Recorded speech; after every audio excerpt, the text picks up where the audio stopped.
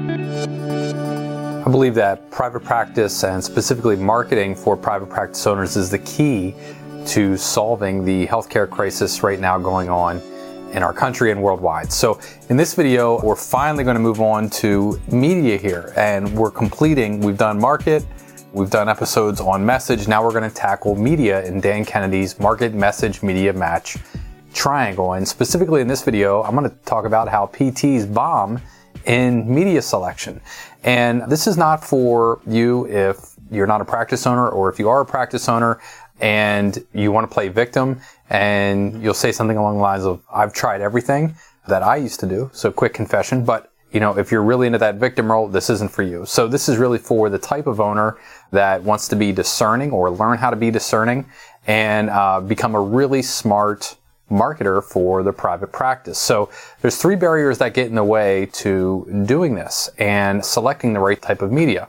And the first one is no discernment at all. So there's no difference. All media is the same. And really quick story that you probably have heard me mention before. 3 or 4 years ago here at BPTM, we surveyed over 300 practice owners all over North America, US, Canada primarily. And we asked them, what's the biggest mistake you've ever made in marketing? And we got back 37 unique answers. And the telling thing was they were all types of media. So it was Facebook doesn't work, Google doesn't work, or, Google ads, YouTube ads don't work, Snapchat doesn't work, Twitter doesn't work.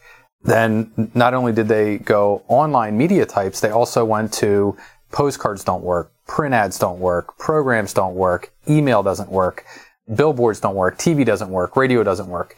And the telling thing is that 100% of the answers, the feedback that we got back, they were all types of media. And what you could quickly tell is that most owners really can't discern between different types of media and their uses.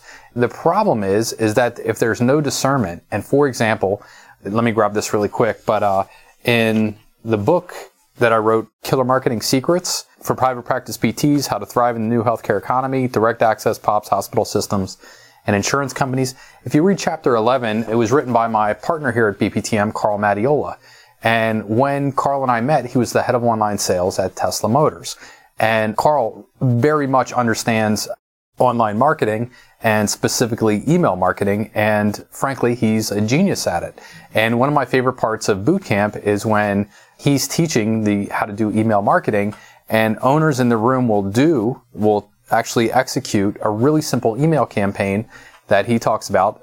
It's really a single email. They send it out, and you'll hear owners start calling out that do this. I just got 7 people to schedule with me, or I got 21 this weekend. It's amazing, but it's really simple. And he writes about that in chapter 11. He crushes the topic, but classically, owners will not use email in the right way. And we're going to talk more about that in the next few episodes, but there's no discernment.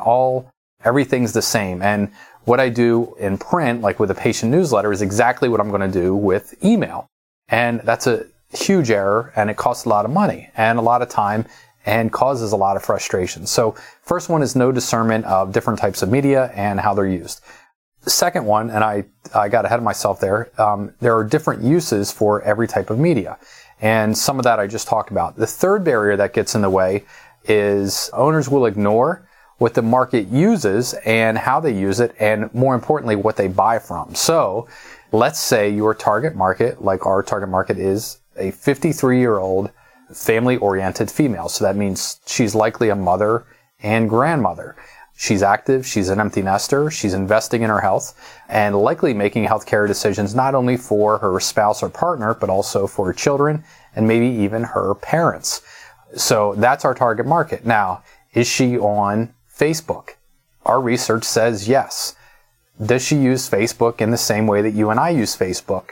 Our research again says no, she uses it in a very different way. And it's really important to understand that if we're going to be successful in marketing Facebook, using Facebook as our media, or at least one of our media, when we're marketing. So we want to know how she's using it. So 3 steps. I want to walk through this with you. This is the really good stuff. This is dramatically going to improve your results as soon as you start implementing this. So the first thing that you want to do is you want to ask. You want to go to your target market and you want to ask them what they use. So really quick line of questioning could be, if you're talking with somebody in your target market, hey, what have you bought in the last 30 days? So let's say you're researching back pain. What have you purchased in the last 30 days for your back? So it could be a mattress, a chair, a lumbar roll. Maybe they bought a foam roller, or, like a stop pain or other sort of menthol topical analgesic. Maybe something over the counter. Maybe they bought a Thermarap pack or something like that. Like, you want to know about that, and then simply ask, okay, how did you find out about that? So could have been through Facebook, could have been through a print ad, whatever it is. You also, especially if you're researching print ad, what newspapers do they subscribe to? What magazines do they subscribe to? Or anything like that. And your research won't be exact, but you can start to take a look at how your target market uses different types of media. So the first thing is literally ask. And the second part of that, which is the key, is look. So for us, when we were researching Facebook ads, we literally recorded our target market using Facebook. And how do they use it? Do they use it on desktop or phone? I'm not going to answer that for you here, but because I want you to do the research yourself, but do they do it on desktop or a laptop or a phone or let's say iPad? And how do they use it? And we literally just recorded our target market using their device and scrolling through Facebook and seeing what they click on and what they like and what they heart and what they comment on. Really, really important, but you want to look at what they're doing, not just listen to what they're doing. And then finally, what we want to do is we want to format the message in the same exact way what they're used to responding to. So again, when Carl teaches the Email 101 session at Bootcamp, he calls it the single question email. And it's simply, it's the same way that you and I use email and that our target market uses email. And it's basically going to say something like, hey, Carl, want to check out, the Phillies game on Saturday night, something like that. Text me back or call me back, reply back, whatever it is, Chad. That's a typical email that you and I write and respond to. Think about all the junk that we typically send out as PTs.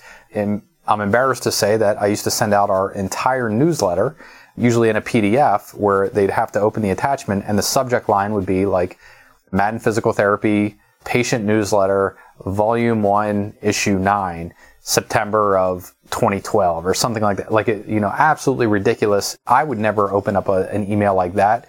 Your target market's not opening up an email like that because it violates the way that the media is used by your target market. So Carl shares this, and that's the one where the single question email, he shares it with owners. They execute it and implement it both in email and on Facebook, and you hear people calling out how many appointments they're scheduling, which is really, really cool.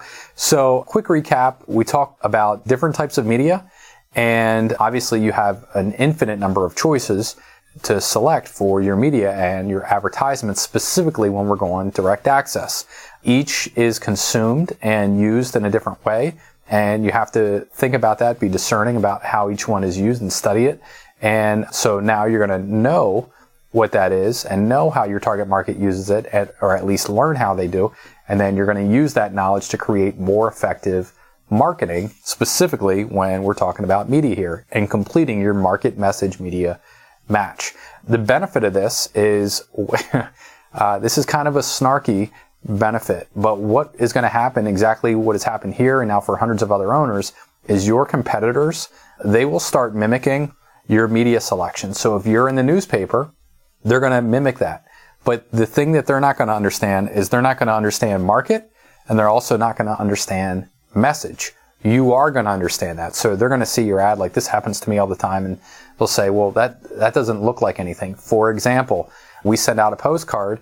Our postcard is long copy. It's about 800 to 900 words long copy. It has a ton of text, isn't graphically designed at all. There are right now other physical therapists in our area copying, including the hospital system, copying, or at least one hospital system, copying that same exact postcard, trying to drive to a similar event.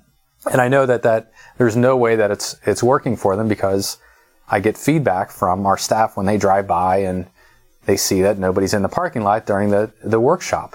So that is going to happen for you. And what it will do is, in a very short period of time, you're going to distance yourself from your competition. And they're going to mess it up because they're not going to understand this. They're just going to mimic the type of media that you're purchasing from.